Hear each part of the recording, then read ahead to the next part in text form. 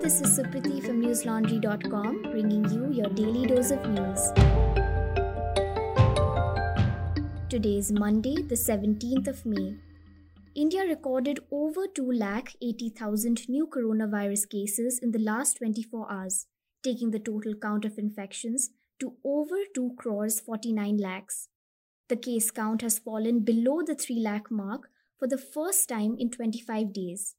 The death toll rose by 4,106, taking the total tally to 2,74,390.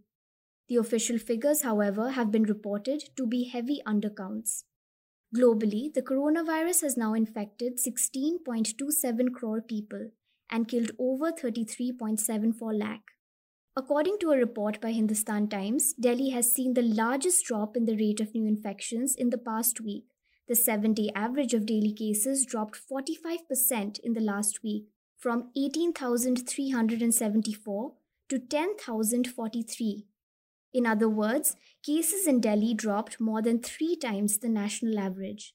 On May 12th, the publication had reported that at least 6 regions in the country, namely Delhi, Maharashtra, Chhattisgarh, Madhya Pradesh, Telangana, and Uttar Pradesh, had started reporting a steady drop in infections in the past few weeks, with another 3, which are Bihar, Gujarat, and Jharkhand, exhibiting early signs of a plateau. This trend, however, is not uniform across the country. It found that states that held elections over the last 2 months are among the regions that are outliers. Tamil Nadu, for instance, is the state with the fastest rising outbreaks among India's most populous regions. The 7-day average of new infections went up to 26% in the past month. The publication reported that the 7-day average of new cases, which denotes the country's COVID-19 case curve, has now fallen for the 7th straight day for the first time since early February, underlining what appeared to be a clear reversal of trend and not just a few days of dropping cases. And this trend has taken place without daily tests going down. The 7-day average of samples tested has gone up 3.6% from last Sunday. With at least 516 districts returning a positivity rate of more than 10%, and increased mortality being reported in rural India, the centre yesterday directed states to set up a 3-tier health infrastructure to manage the epidemic in the hinterland, including makeshift 30-bed COVID care centres in villages, each equipped with at least 2 oxygen cylinders. The Health Ministry said that schools, community halls, and panchayat buildings should be turned into CCCs to manage mild cases of the disease. Yesterday, a primary teachers' union in Uttar Pradesh claimed that 1,621 teachers assigned to polling duty during the recent panchayat elections have died of the coronavirus. The Uttar Pradesh Prathmik Shikshak Sangh has demanded that the compensation of ₹1 crore be given to the kin of the staff and teachers who died. Union Health Minister Harsh Vardhan and Defence Minister Rajnath Singh released COVID drug 2DG, which was developed by the Defence Research and Development Organization. According to ANI, Harsh Vardhan said that the COVID-19 drug 2DG might be India's first indigenous research-based outcome to fight the infection, and it would reduce recovery time and oxygen dependency. However, according to experts who spoke to The Hindu, the lack of published data on its performance in human trials, opaqueness on whether the Phase 3 trials objectively evaluated the benefit from, or lack of it, of the drug, and the drug's history of being an unapproved anti-cancer drug and therefore potentially able to harm healthy cells are some of the concerns contributing to the uncertainty. Senior virologist Shahid Jamil has resigned as the chief of the Indian SARS-CoV-2 Genomics Consortium, a scientific advisory group that coordinates the country's genome sequencing work. Jamil has been critical of the government's handling of the coronavirus. While Jamil has confirmed his resignation, the virologist has not given a reason for it. Several hundred farmers clashed with the police in Hisar, where Haryana Chief Minister Manohar Lal Khattar inaugurated a 500-bed hospital for COVID-19 patients around noon on Sunday. Over 20 police personnel had to be taken to hospital for treatment, and as many as 70 farmers received injuries. As the Chief Minister landed at around 10 a.m. yesterday in Hisar, Farmers who have been sitting for months in protest against the three farm laws at a toll plaza in Mayar started marching towards the open ground venue at O.P. Jindal Modern School. According to the Indian Express, they shouted anti-government slogans and were angry with Khattar and some other ministers for holding farmers responsible for spreading COVID-19 infection in villages. The farmers broke a few barricades and started pelting stones, after which the police fired tear gas shells and opened cane charge to disperse them. The police also detained some 85 farmers. A Hisar police spokesperson said that 20 personnel, including 5 policewomen and a DSP, were injured. Condemning the attack on farmers, Bharatiya Kisan Union President Gurnam Singh Chaduni called upon farmers to block all national highways and gheraw the office of the Inspector General of Police. He said, and I quote, "When COVID regulations are imposed, how can a huge crowd be allowed to assemble at the venue today? Videos in social media show a crowd of over 500 persons. Why couldn't the inauguration be done online?" End quote. It's 167 days since thousands of farmers arrived and settled along the borders of New Delhi. For more than 5 months, the farmers, largely from Punjab and Haryana, have been protesting against the 3 farm bills passed by the central government in September.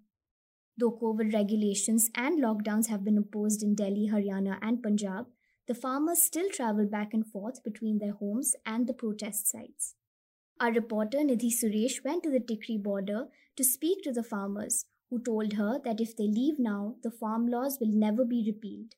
You can find her detailed report on our website, and it is titled, "If We Get COVID, It's Modi's Fault, Why Farmers at Delhi's Borders Aren't Leaving." You may have noticed that legacy media has largely forgotten about the farmers' protest. That is because they feel compelled to chase news that they believe will bring in the most eyeballs. It's how their business model, which relies on advertising money from governments and corporations, functions. It's a broken model, and that's why News Laundry has moved far away from it. Our reporters are able to focus their energies on important issues such as these, because we don't answer to anyone other than our subscribers. Now, if you aren't a subscriber and want to be a part of this movement to keep news free and independent, take a minute and go to newslaundry.com and click on the subscribe button on the top right-hand corner of your screen and pay to keep news free. The Central Bureau of Investigation today arrested West Bengal ministers Firhad Hakim and Subrata Mukherjee and TMC MLA Madan Mitra in the Narda bribery case. According to PTI, former TMC leader Sovan Chatterjee has also been arrested in the case. He had quit TMC in 2019 to join the BJP, but left the Saffron Party too in March. He did not contest the elections this year. CBI officials said they will file the charge sheet later today against the 5 accused. The bribery case involves videos published by Narda News in which several TMC leaders were allegedly seen accepting cash in return for favors.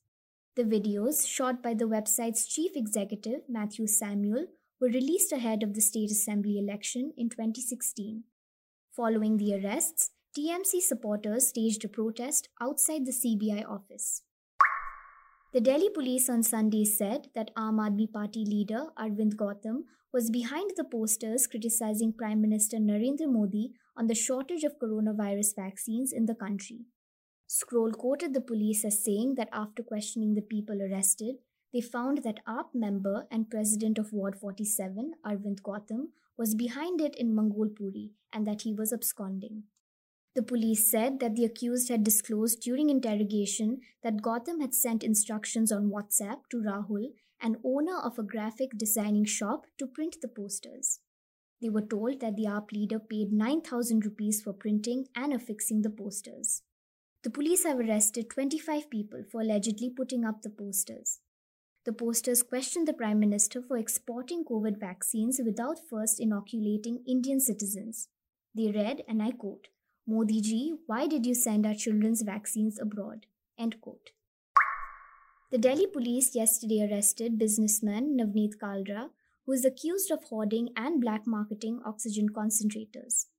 Kalra, who is the owner of multiple famous eateries in Delhi, has been on the run since the police first raided his properties. He was arrested from his brother-in-law's farmhouse in Gurugram. As many as 524 concentrators were seized on May 7th from registered offices and restaurants owned by Kalra in Delhi's Khan Market, Lodi Colony, and Chhatarpur areas. An FIR was registered and 4 people were arrested during the raids. The accused were booked under Indian Penal Code sections of Cheating, Essential Commodities Act, and Epidemic Diseases Act. The police have alleged that Kalra worked and his friend Gagan Duggal, the owner of Matrix Cellular Services, sold the equipment. Police claimed that the accused imported the equipment at a cost of Rs 16,000 to Rs 22,000 each and sold it for 70,000 rupees. Israeli aircrafts carried out dozens more airstrikes on Gaza, some targeting Hamas tunnels, as the latest upsurge in violence enters its second week. Hamas militants continued to fire rockets into southern Israel. Israel said that the concentration of rocket fire in the past week has been the highest ever. On Sunday, Palestinian officials said that Gaza had endured its deadliest day since fighting began. UN Secretary General Antonio Guterres has urged all parties to end the utterly appalling violence. Israeli Prime Minister Benjamin Netanyahu said that the military operation against Hamas will continue with full force and that it will take time to restore calm. Reuters reported that Israel's military said that Gaza militants had fired about 60 rockets towards Israeli cities overnight, down from 120 and 200 the 2 previous nights. Gaza health officials put the death toll since the hostilities flared at 198, including 58 children and 34 women.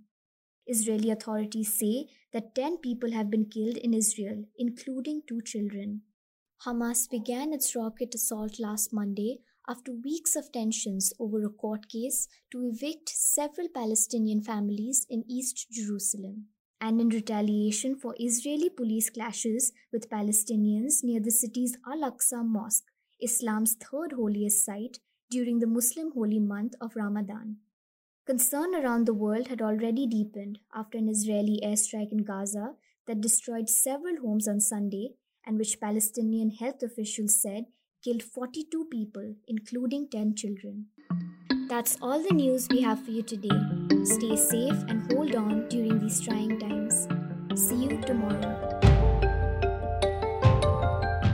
All the News Laundry podcasts are available on Stitcher, iTunes, and any other podcast platform. Please subscribe to News Laundry. Help us keep news independent. To catch all our podcasts on news, pop culture, current affairs, and sport, visit newslaundry.com. Follow us on Facebook, Twitter, and Instagram, and subscribe to our YouTube channel.